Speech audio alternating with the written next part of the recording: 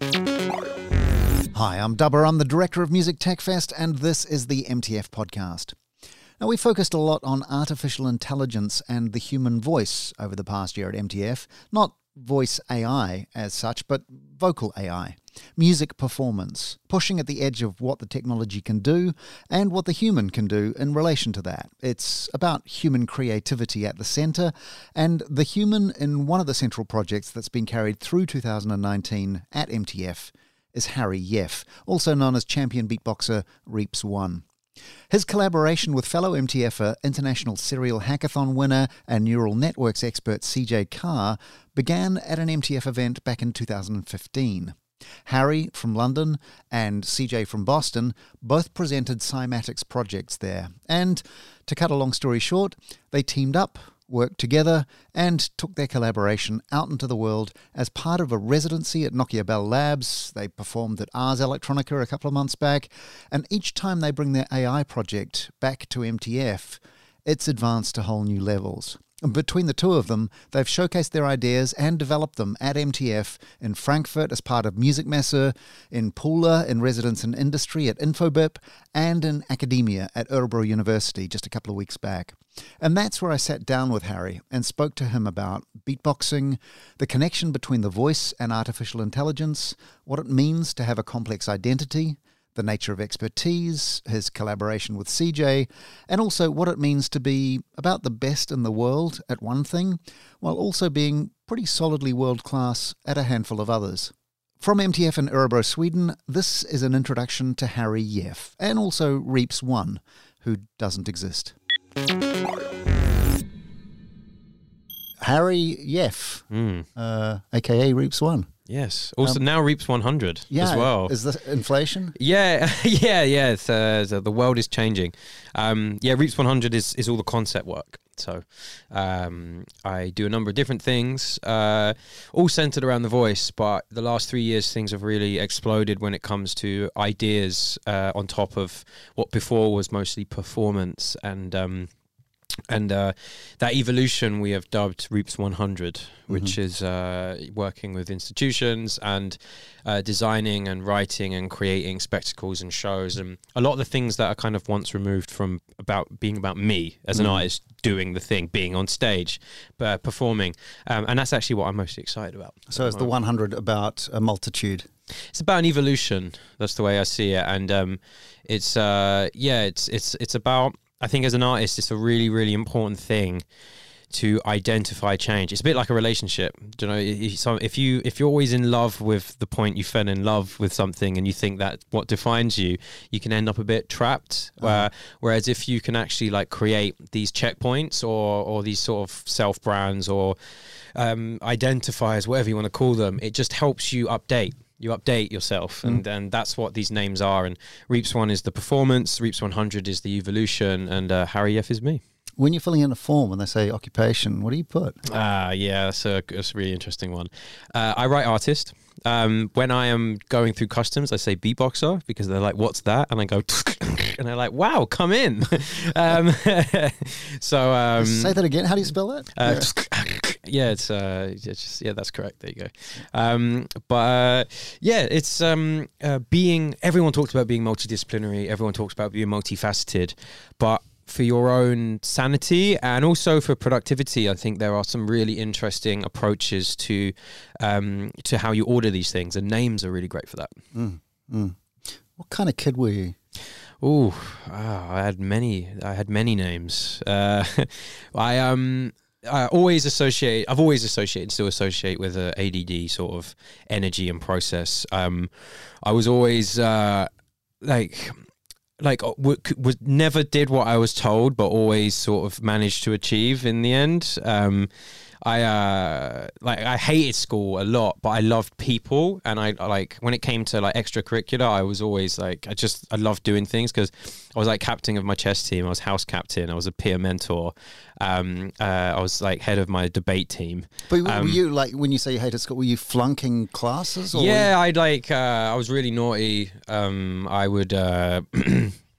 I did many things which I won't go into, but I had that classic paradox is when I fell in love with something, I gave it my absolute all, and I was able to access an intelligence and a volition which I was really proud of.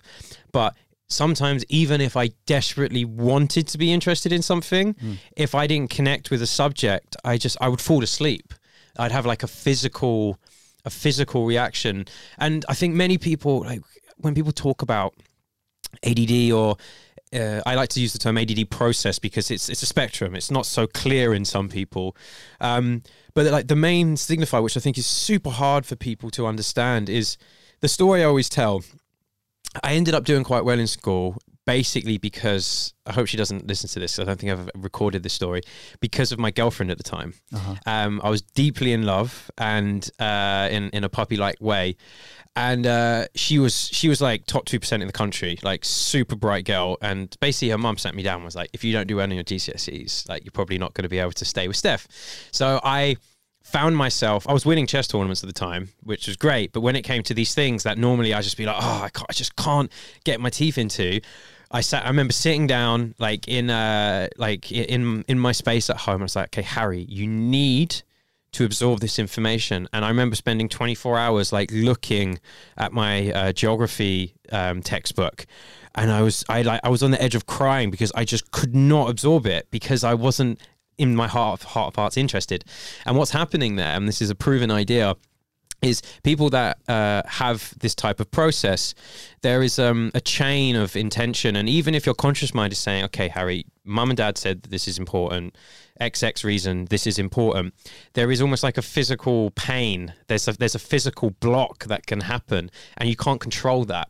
Like, nobody wants to do things that they find boring, but people that have this type of process, there is almost like a pain that you could associate with it, and a sort of a disharmony which is extremely dysfunctional. And in adult life, I've totally like mastered my ability to overcome that. But as a young person, you can get hit with a lot of, just get on with it. Like, stop being stubborn, or like stop being an idiot. But there are other things at bay, and that's one reason I really love to talk about my story and how I overcame some of those internal blocks. There's another thread to that story, though, which is that you're a massive romantic. Like, it was so important to you to be to be who she wanted you to be. No, I really, like, when you're a teenager, that's something else at that point, and I desperately wanted to like just nail it. And eventually it did kind of work out. I did well, but it was just a perfect example for the point I'm trying to make, is that when you have that type of mental process, even if every fiber in your conscious mind desires to absorb it, there is something else going on which can just put up a wall. And it's like, no, Harry, I don't care. You're not gonna, I want to do something else. And that impulsiveness can be extremely frustrating and damaging. And but eventually when I started moving with it, I realized, I'm like, Harry, you have to excel in the things that you love. If you don't become a leader in the things that you enjoy, then you just don't have a chance. Like, you have to double down on stuff. Because you're like really, really, really good at the things that you're good at. Is that ever for other people? In the same way that staring at geography was. So what you mean is like, is that a chess, decision? Beatboxing. Are you doing this because I'm so passionate about this, so I'm just going to dive into it and screw what anybody else thinks, or wouldn't this person think of me better if? No. So no, it's a fair question. In all honesty, it really, in heart of hearts, like, it was just that eureka moment when it's like, Harry, you don't have a choice to do it like other people. Like, of course, I love pleasing the people I respect around me, but it wasn't really like that. It's like, Harry, this is the only way. It's like, if you're going to do this stuff, can I swear in this? Sure. No, sure. You're going to fucking do this. And that was when I just started doubling down on my impulse. Right. Because that's the thing that people don't talk about ADD process is, yes, the geography textbook I struggled with, but when it came to things I loved, I eat information. I can retain information in a way that other people couldn't, and I'm extremely proud of my intuition. So it's something that my dad has as well, where I feel like I can be given a collection of sort of themes or different sort of aspects of information, and if it's around something that I care about, I can internalize that super fast, and that's but it's only in these spaces. So I started doubling down on art and music, and specifically my voice, and became 2 times a national beatbox champion. I was 3rd in the world by the time I was 18. Became a world leader in that subculture, but then kind of transcended the culture and moved into this space of voice and making lateral connections. So it's always been about doubling down in my specialism and the thing that I love, but always really thinking about, why will this matter to anyone else? Right. And like, so at the time when I first started doing it, first started doing shows, it was more about thinking, and I was thinking about my sound design and my compositions. I was thinking, how could this work in a club? I wasn't thinking I'm beatboxing. I'm like, how is this going to work after like a top DJ? And that's what made me stand out at the time for that. Now I'm thinking, okay, so if I push my voice to the absolute limit, how does that contribute to phonetics or linguistics, or paralanguage or articulatory phonetics? So it's that same thing of deep diving into the subjective, and in doing that, you mine for objective purposefulness that nobody else has. Right. I'm going to come to that, but you mentioned your dad, and for me, that's a trigger. Tell me about your parents. So my mum is a very, and I can say this, she's a very simple working class Irish lady, youngest of 9 siblings. I have a lot of cousins. And she's always been a strong figure in my life, but she gets on with her things. I look after her. My dad is my hero. Like, I am him, basically. All of my energy, everything that you see. Sadly, this is not my does he recognize that? Yes. Yeah. So he's my biggest fan. I'm his biggest fan. And he's like a chess playing artist, musician. He plays the piano, the harmonica, he writes poetry. He's like incredible photorealist painter, all self-taught, like all out of his own intuition. Doesn't do anything with it. This is the difference between me and him. It's just because he's like, I just want to like learn how to like use gold leaf, and I just want to like learn a little bit about like quantum physics. And it's just, again, he's more ADD than me. Right. But my dad has always passion and impulse have always governed him. And do you know what I mean? He's lived by that. He's 81. This is the other thing. He's old boy. Funny story that he would always tell me is when he was in the army, he was being taught how to basically construct like this huge gun. Mm-hmm. And it was him and a bunch of other sort of, I don't know what you call them, soldiers, I guess, but I don't think he was technically a soldier. And he was focusing on what, because he has to, because keeps getting in trouble for getting distracted, and he's looking at how this gun is being constructed, and the next thing he's like, oh wow, look at the colors on those clouds. I wonder if I was to mix some like orange with that, and then it's like about face. It's like, go, and all it's just stood there, and he's like, fuck, I have no idea what I'm supposed to be doing. So we have a very similar process where when it comes to other stuff that he's not interested in, if you're talking to him, he gets bored, he'll just start like talking about something else. He's impulsive. So when he saw me like diving into what I'm doing, he's always been very supportive. And I think that's why a lot of my self-belief, which is a massive reason why I am where I am, is and how centered I am in my sort of own ideas. Also extremely like critical thinking, and is a huge part of my professionalism. And we used to debate from a really young age, like me and him. But he really gave me the sort of the framework of self-made intuition, self-made interest, and manifesting and learning on your own terms, which is why I think beatboxing was perfect, because there was no rule book, there was no textbook. It was something that once I got my teeth into, just like the way my dad taught himself to he does these remarkable photorealistic oil paintings, and he's never like read a textbook in his life. I think I did the same thing with beatboxing, but there's not like thousands of other sort of beatboxers like there are millions of other painters. Right. So I think that's why I've been able to sort of do what I've done, and he's a huge part of that, and still to this day he's like a massive inspiration, and look after him and hang out with him, and yeah, he's an absolute dude. Did you have a beatboxing mentor as well? Yeah, of sorts. I was pretty disruptive to the culture because I was always like, I'm doing it my way, and because mostly my mentors weren't beatboxers when I was growing up. It was like electronic music producers. So it was the people around me who, like another producer like Lyndon J that I do a lot of stuff with, who's absolutely incredible. And then like a lot of the early dubstep and early grime, like, a lot of the early Wiley beats were a huge influence to me. And those were the sounds that I was mimicking, was like London electronic music. Mm-hmm. But as I started getting a bit older, and the first time I went to the World Championships, I got introduced to this huge family that is beatbox culture, and we're all sort of this bizarre, eccentric family that is expanding by the second. It's getting so huge now. It's a subculture that's like grown and grown and grown. Sorry for my reference. The Venn diagram overlap between hip hop culture and beatboxing culture is what? So it's mostly a time-based thing, because there is the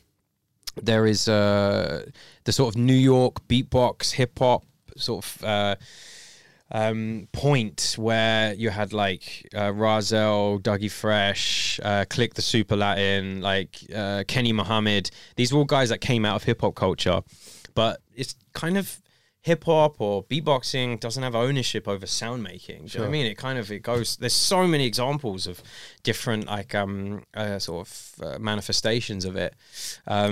Rahzel specifically kind of evolved out of hip hop culture, and he was like working with Bjork, he was working with Mike Patton, experimenting and really like sort of moved away from what you'd expect as a beatboxer.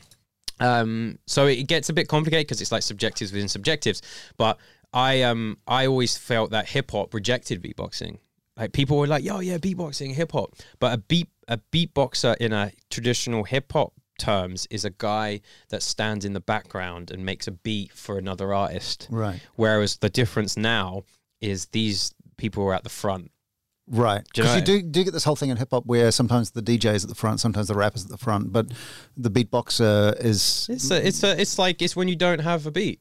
I mean, that's what they're there for. They're there to facilitate on the street a bit of percussion. Doesn't really matter what it is.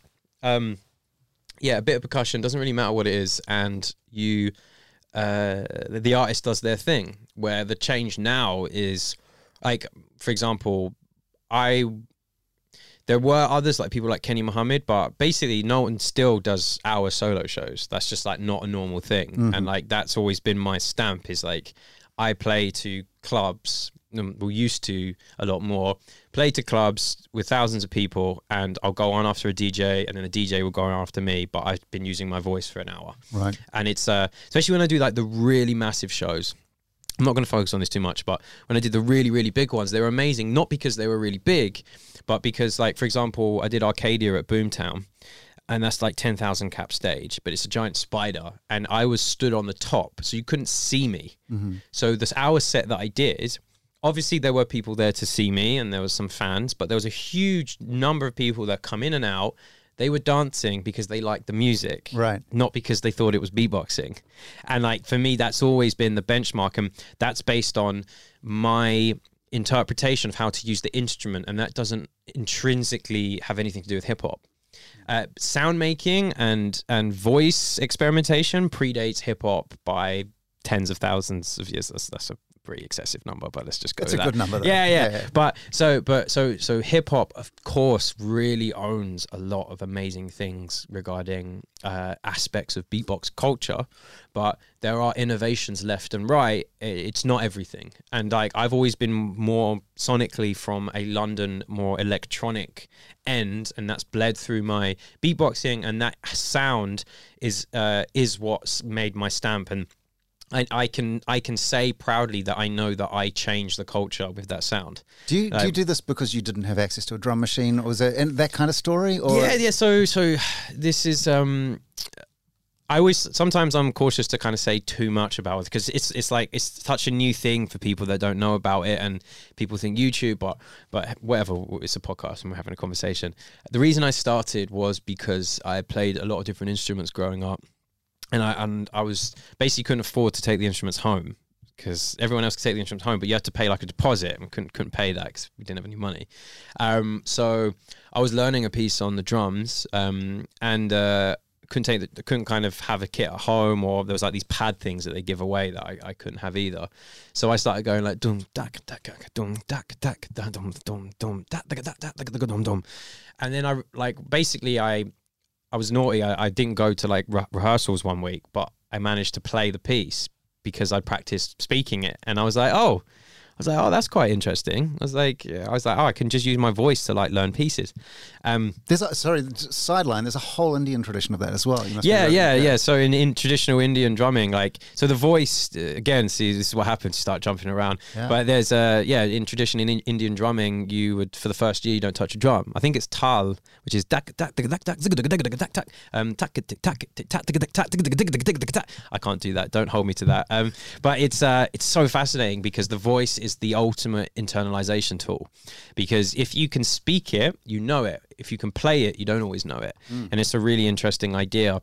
Even in beatboxing, if there's a very complex pattern that you're trying to beatbox, you're trying to catch up with yourself. But the question I always say to, like, when I do occasionally have students that I teach, I say like, well, can you speak it?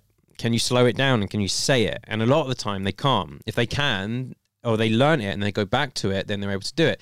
So there's something that I tapped into. There was a lot of very interesting, I will just say coincidences. I think there was some other thing going on there, but it's hard to identify. But there was a lot of really great coincidences that led me to kind of seeing the function in it from the beginning. But I never thought it would be like, I mean, come on, man, just making noises with your mouth. How could that possibly be useful, or like a job, or a career, or like lead to like working with universities? That's absurd, isn't it? Who would ever do that? Right. Well, okay. So I want to get to the working with universities thing, because it's a leap to going from kid who makes noises. No, yeah, totally. Well, yeah. To being essentially a researcher in residence at Nokia Bell Labs and doing stuff at that kind of level. What's in between those two things? Or a lot. So a little bit after that stage I mentioned, I toured globally. I had a very rich and wonderful time of week by week experiencing venues, different types of places, and just solely focusing on performance. And that was absolutely great. And I still love to perform now. But I reached a point when simultaneously, another coincidence, I walked off stage at a venue called Razzmatazz, which is an incredible venue. It's like kind of like the Fabric of Barcelona. 3,000 people. I did a headline set, and I just had this thing of like, I was like, I've done that before. It just felt like that thing started creeping. I'm like this is starting to repeat itself. Do you know what I mean? Different venue, like couldn't see anyone's face because you're on stage, repetition. So I made a very bold move, which was to... also I met Rahzel the week before, and he basically came to meet me at the American Championships, who was the person that, like, first album I ever bought, came to see me at the Champs. He was like, Reeps, I'm passing you the torch. Said a lot of really nice things. Like, it was very pleasant. Kind of blew a fuse in my head, because when you're a kid, when you're 14, you have a dream and it happens. You think it's going to be awesome. Yeah. So I was just like, crap, what else could I have done? Like it kind of messed with my head. Same time I did this show. So the reason I'm telling that long story is I took a step away from performing. And the same time I did that, I met Sophie Scott, who was a neurologist. And we've been speaking. She came to the UK Champs when I won the second time. But we ended up doing a study. So I became involved in a number of different voice studies. And I was effectively, by being a lab rat, I was introduced to the academic world. And I was introduced to, for the first time in my life, really, I was part of what felt like some objective reasoning. Like the way that researchers speak about new ideas and the way that they try and sort of tackle complex problems, I just had such a profound respect for. And it almost felt like the way that I've always rationalized my arts and tried to deconstruct and understand, I just, at the time it wasn't, but I felt an association with it. And Sophie Scott at the time really valued my contributions outside of just being a sort of a lead subject. And then I started to basically speak about the work I did with them. And communication became as much as a priority to me as it was about performance. Because her research was about expertise specifically, wasn't it? It wasn't specifically about the voice or beatboxing. It was all about this idea of what does expertise look like on a neurological level. So anyone that has, like, the crude term is flow state. So if you achieve flow, what is happening? And vocalists are great because you can put them in an fMRI very easily. And she really believed that when I was performing, I was displaying expert behavior, I was displaying flow, and she basically wanted to prove that. And I guess actually that's a really good point, is so did the study, we defined what I did as an expert behavior, compared me to controls. I had a hyperactive localized activity, the controls did not. And in short, you compare that to speech. So right now I'm speaking fluently in English. In parts, I'm really not planning this. It's the intention. It's just flowing out of my face. If I wasn't fluent in English, there are stops and you have to think, and that's stammering. That is non-flow. So that very simple idea and defining expertise, like in the art spaces that I'd been surrounded by, people muse and like abstract an idea of what is an expert, what is creativity. And all of a sudden I had a very clear, what I thought was such a beautiful description of what I'm trying to achieve when I learn a new skill. Mm-hmm. I'm trying to rehearse enough and clearly enough that the neurological processes that are in place can refine a process so that it is I can achieve a state of flow. So that very simple idea, yes, a very much harder thing to achieve, there was this wonderful excitement of like, wow, that gave me such an insight into my creative process. And I learned from it, and it was so practical and clear. And I just found that so beautiful. And that was my I was like, man, I want more of this. Right. Yeah, I want to learn how to communicate with academics as an artist. I want to understand the challenges that are around being an artist working with researchers, which is mostly a language problem. A lot of the time, artists, fine artists, can have a very similar goal to a bleeding edge tech researcher. The difference is the choice and the sort of the learned language or structuring of ideas. So and that's specifically scientific research that you're going. It's not just about research into creativity or research into exactly. You're very, very focused on what is the science of this? Yeah, absolutely. And I guess speaking less specifically about me, there is just a desperate need now, from my experience, for as many torches to be shining on these much larger problems. We need to make sure that artists who have the right type of expertise are using their power to be the empathy end of any process. It doesn't matter how efficient a tool is, a process is, eventually a lot of these ideas end up affecting people. So when you need these ideas to connect, artistic expertise and artists are actually the ones that can explore new ways for these ideas to actually break habitual thinking, to open people's minds, because traditional media and articles, they're just not enough. And everything is changing so fast. And the people at the top are as confused as the people at the bottom. So we actually need as much expertise in these rooms as possible. And artists are offering answers to connecting to people. So if I get brought in now, we've jumped from sort of dubstep beatboxer in 2009 to someone who, from my conditioning of constantly moving between art spaces, residencies, research spaces, commercial spaces, I've been through a boot camp in dynamic communication and understanding the way that ideas can be shared, and also finding the new gaps for new types of expressors. And like, I could just not be doing what I'm doing 10 years ago. Right. And the reason I am is because the amount of change. If you look at any agency now, they are outsourcing creativity because they can no longer promise engagement. Like, a lot of the time, when it was simpler, an agency would put a famous person in an ad, and that ad would go on the mainstreams of communication with the general public, and the general public would go, wow, and then they would go buy the product. But every single way that we connect with each other, media and everything, has fractaled out by subdivisions of thousands, that all the rules are out the window. So organic reach, like emotional connection and real engagement, it's only the artists that are actually managing that now.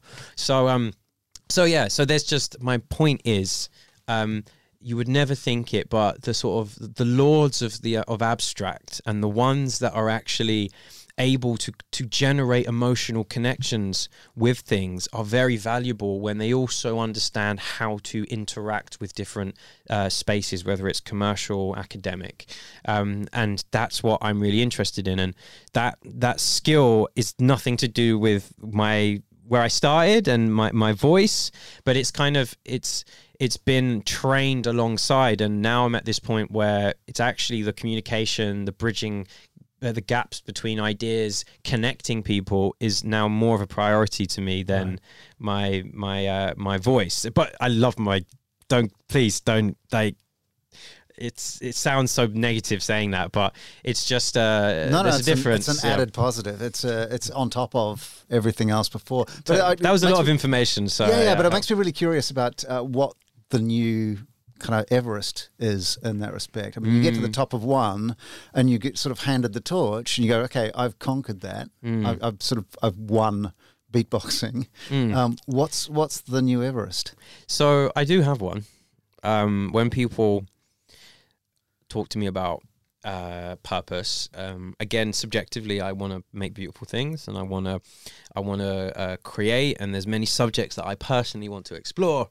But objectively, there's one very simple idea that's come out of all of these sort of interactions that I've had, which I think stands out, and it's kind of the perfect mix of everything that I've experienced, which is, working with Sophie Scott, there is this very crude statistic that we use 20% of our vocal capacity outside of language, so outside of phonetics and the sort of all of the social information that's stored in our voices outside of the actual words that we're saying. We don't really push to the limit. Everybody knows someone that talks like this, and the words are being said and you understand, but something is really missing. And in all of the obsession with devices and lights and shiny things that we're surrounded by, there is a lot of evidence to suggest that we are missing out on many fundamentals. So if we come back to this idea, on average, globally, rough number, we use 20% of our vocal capacity. The question is, what happens if you increase that? So if the people listening, yourself as well, if you increase that number and you add a sincerity, you add an emotional sort of intensity, tonally you are varying, you are expressing what you feel through your voice, that has a direct impact on your loved ones, your working relationships. You connect with the world more, but you also simultaneously connect with yourself, which is the bizarre thing. Have you ever really thought about the voice in your head and what it sounds like? That is based off your speaking voice. So your mind is hinged into your voice. So to not use that is to limit your thinking. So if I can increase that number globally, I can increase the well-being of the entire planet. So my job from now on is to explore voice projects, however grand, however small, that eventually can have a global impact that even just for a moment, a huge number of people will think, hold on, wait a minute, I'm not thinking about my voice. And that is completely free, completely achievable, absolutely sustainable. And it just sums up like maybe why the hell I've been doing this for so long and why I'm so obsessed with it. And yeah, for some reason, like I can't 100% put a finger on it. Maybe it is, again, just about this kind of pure belief that I have, but I really explore everything to try and bring value to the people around me, whether it's my fans or my loved ones, like supporting them. Like I really dig real deep to try and bring value, and it's this evolution of trying to do that on a global scale. Yes, it's grandiose. Yes, it's like it's a huge ambition, but if the last few years is anything to go by, I think it's possible, and that's my mission now. It seems like what you do with your voice is for the world, but I'm really interested also, I want to bring up your visual art that you do. Which seems confusing like thing. It seems like it's for you. It seems like it's really personal. It's really distinct. There's a real kind of aesthetic that is just you. How do those things fit together? Yeah, I think it's a fair question, kind of what is for me, because I've been working so hard at like integrating and also going into spaces where a lot of times people, they're not art spaces as well. So there's like, if there was any discrepancy in my thinking, like I would be like taken up on it. So that's been extremely challenging in one way and great. But yeah, you're right. My visual art came before music, which is a really interesting thing. My dad being a visual artist, I think it's always kind of had something that is much more about. There's a meditative quality to it, and it's much more about channeling my ADD. Like that does happen with my voice, but it's so immediate. It's so immediate and like goes out into the world. My drawings take me like hours and hours and hours, and sometimes days, depending on what I'm doing. And yeah, that's I guess that's a little bit more of a mystery for me, and like that's something I don't try to overly rationalize for once in my life. But I love linear work. I love illustration. And also I love the idea of fusing audio and visual together. That's like a massive part of a lot, all the cymatics work that I did, which is the main reason. Which is what brought you to Music Tech Fest in the first place. Yeah, exactly, which is why we met. But I'm really trying to find time to like take a few weeks off like next year to just draw. And I think you've hit the nail on the head there. The only thing I would do in that space to kind of switch off from everything is draw. And that's again, there's like Reaps 100, which is concept. Reaps 1 is all the music, but that's a Harry thing. Like that's right. Yeah, that's like a Harry F thing. So that's very much for me. I just want to go back just to sort of round off, as you came to Music Tech Fest around cymatics, and CJ Carr came to Music Tech Fest around cymatics. Yeah. And you've ended up working together, not on cymatics. Yeah. Well, I think MTF, they bring curious people together, and I think what's synonymous with curiosity is ambition. And I don't think people, like, I don't settle for stuff. Do you know what I mean? It's like I have a huge habit of, as soon as I get my teeth into something, I start getting some momentum. I'm like pretty notorious being like, all right, I'm done with that now, next thing. It's not that I'm done with cymatics, or neither is CJ. It's just the fact that that's what was interesting for us now. But we're both pretty impulsive, so now we're pretty impulsive about finding something that has never happened before. And tell me about what that is. Do you mean like in like what we're doing? What's the joint journey that you're on? Yeah, I think that it's actually, maybe it's something that we've spoken about, but I've not articulated it sort of publicly. But I think me and CJ have a very similar shade of ambition, where we basically navigate. Our job is to interrupt. Like we're sort of a term which not for everyone, but it's been given to myself and CJ a number of times, is intelligent interrupters. So we bring interruptive.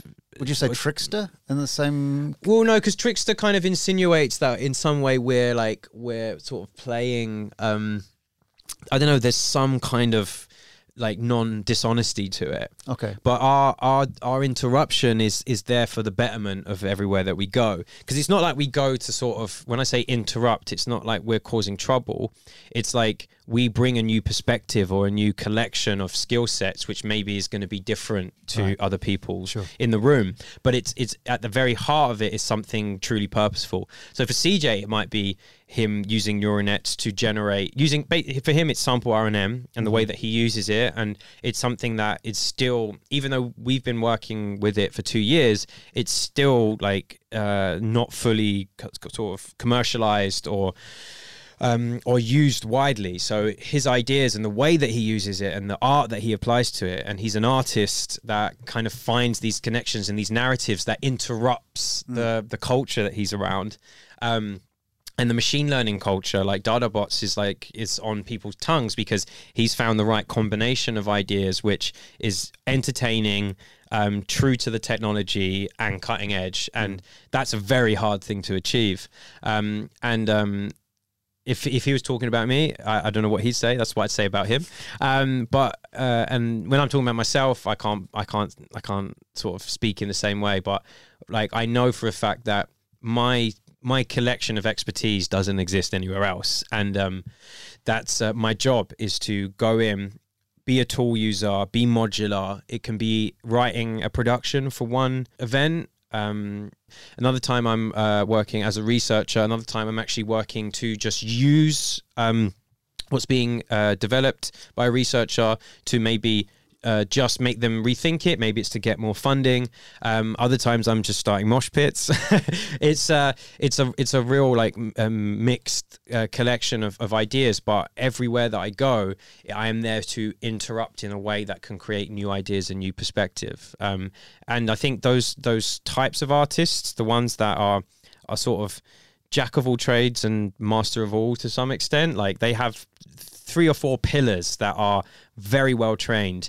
That's becoming more and more common, and that's not unique to me. Like, my collection is I think is my power, but I think it's that type of artistry which comes from being impulsive or being able to deal with a lot of switching between information, which in school was not a good thing, is now my strength. And like, that's actually ended up working in my favor.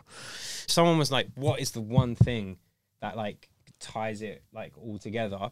I wouldn't be 100% be able to tell you, but it's mostly communication, creative direction, and the ability to connect ideas.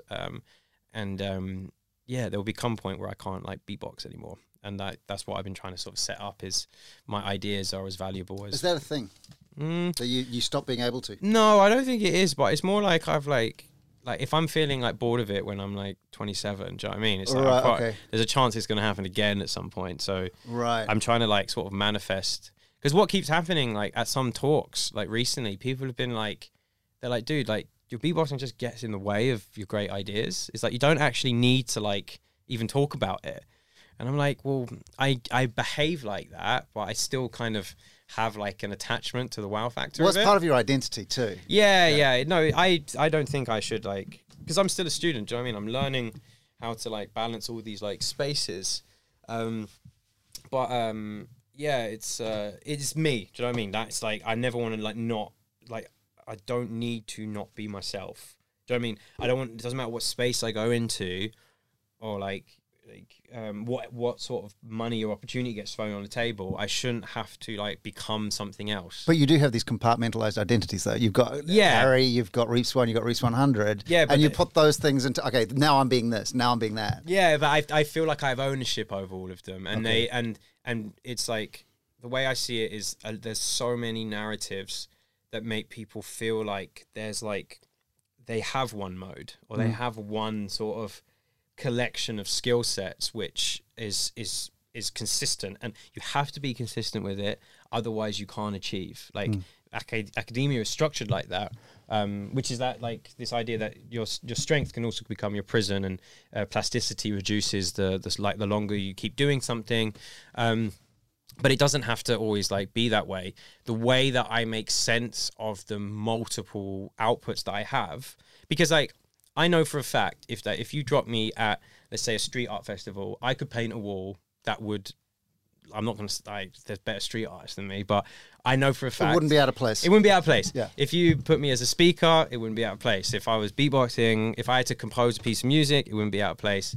And like, I'm not saying I'm amazing at lots of things. I'm just saying that if you're coming at it from, say your son had a lot of different outputs, which I think he does. Like, it's like, what are the rationales you can do to make sure that you're managing those things? And it's not about trying to bend yourself into like, okay, this is what I am and this is my decision. Sometimes maybe it's about like tidying the room of it all and just like having these packets that have different roles, because completely fairly, these things come up and people ask about art and then like where it came from and like beatboxing, but then there's Harvard, and I genuinely believe that all these things don't kind of always fit together in like a short period of time.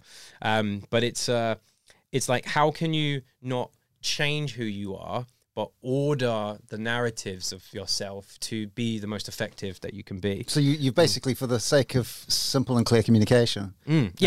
Yeah, believe it or not. Yeah. yeah. So I have more modes, and I try to avoid the impulse which I used to have, which is to basically include everything.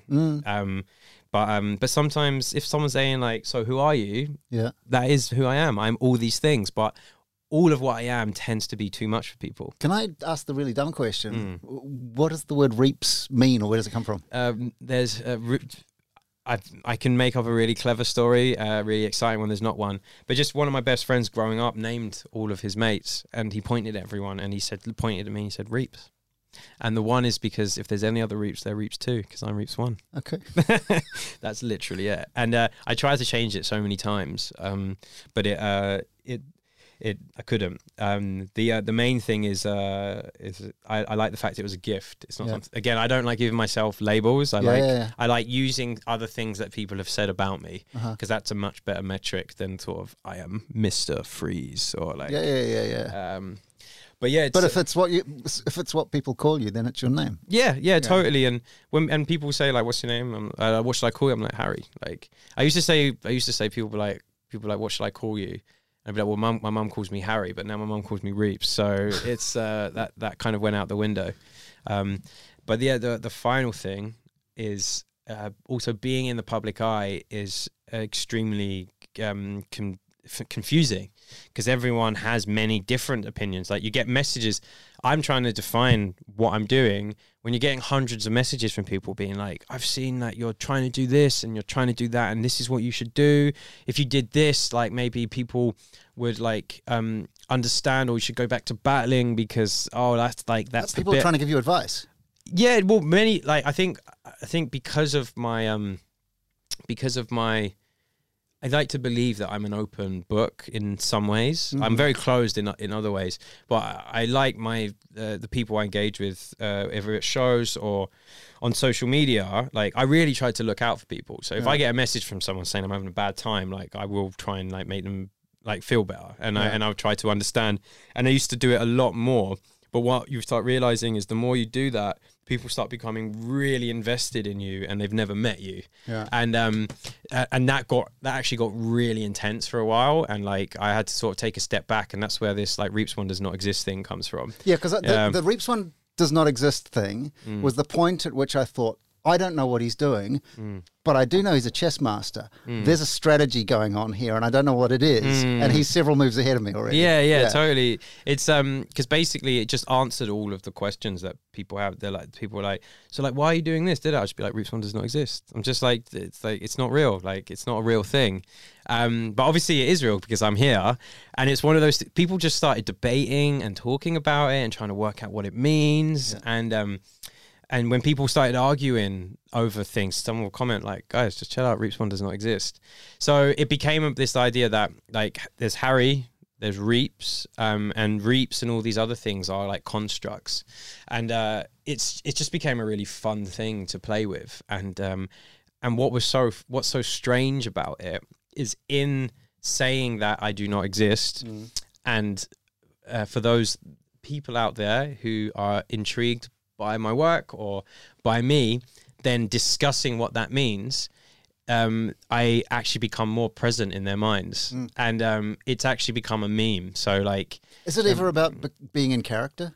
Yeah, it kind of, what it does is it just defines that Reaps is a character. Reaps is it embodies this hyper version of myself, which I do become sometimes. Yeah. But again, this compartmentalization thing has been really healthy. And how does that fit into your kind of narratives theory? Because if you've got characters that you're playing in a role that you inhabit, it's less about a role. It's about trying to make people understand what you are in ways that maybe is simpler for them. And like that's everything I do is inherently sort of not the traditional. Do you know what I mean? So these narratives, it's not like when I say I'm a character, it's like I'm being not me. Like obviously Reaps one, and when I'm on stage, that of course that is a part of me, but that's not the same me when I'm off stage.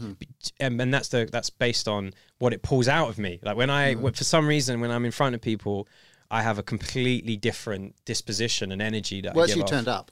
Absolutely. Yeah. So to organize in that way just has been really, really useful. It's also been really useful for other artist friends that I'm around. MTF does not exist. Do you know what I mean? It's a concept. It's in every single person that knows MTF has a different opinion of what it is. Yeah. So like, is it even real? So it's a reminder to like not sort of let your hyper self completely consume you, or think that is always you. I think all of us exist in many states, and we are way more complex than we give ourselves credit for.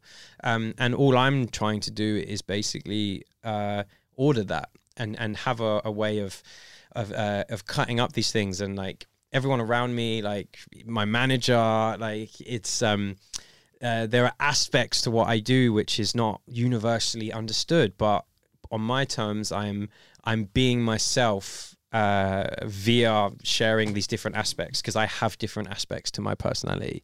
And yes, there is one body that is me, and I am at the end of the day Harry Yeff, and I do all these things.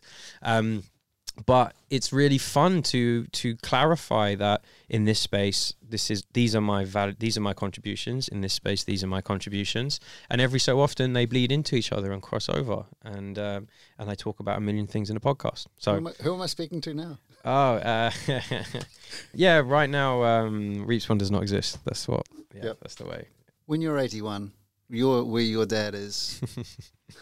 What are you going to be looking back on, and what are you going to be doing? Oh my God, probably going to be doing what my dad's doing, which is just like painting every day, playing chess, and chilling. But hopefully, with some stories to tell. Yeah, no, absolutely. But I guess when I'm looking back, I'll remember the day that I was at MTF doing a podcast, and just remembering all the crazy people that I met, and the fact that I had a lovely time. I'm really glad. Thanks so much for being on the show. Harry Yeff, Reaps 1 and Reaps 100 in conversation at MTF Örebro a couple of weeks back. And that's the MTF podcast. If you enjoyed that, well, maybe you should click that subscribe button. It's totally free and means that you won't miss any more of these. Feel free to share, like, rate and review, and if you have a spot of time over the weekend, at the gym, walking the dogs or whatever, also feel free to dig back and have a listen to some older episodes. We've got Björn from ABBA in there, some AI experts, music producers, copyright activists, inventors, CEOs of music tech companies, space explorers, Oscar winners, electronic pioneers, and lots more. There's bound to be something of interest. And I'll catch you back here soon. Have a great week. Cheers.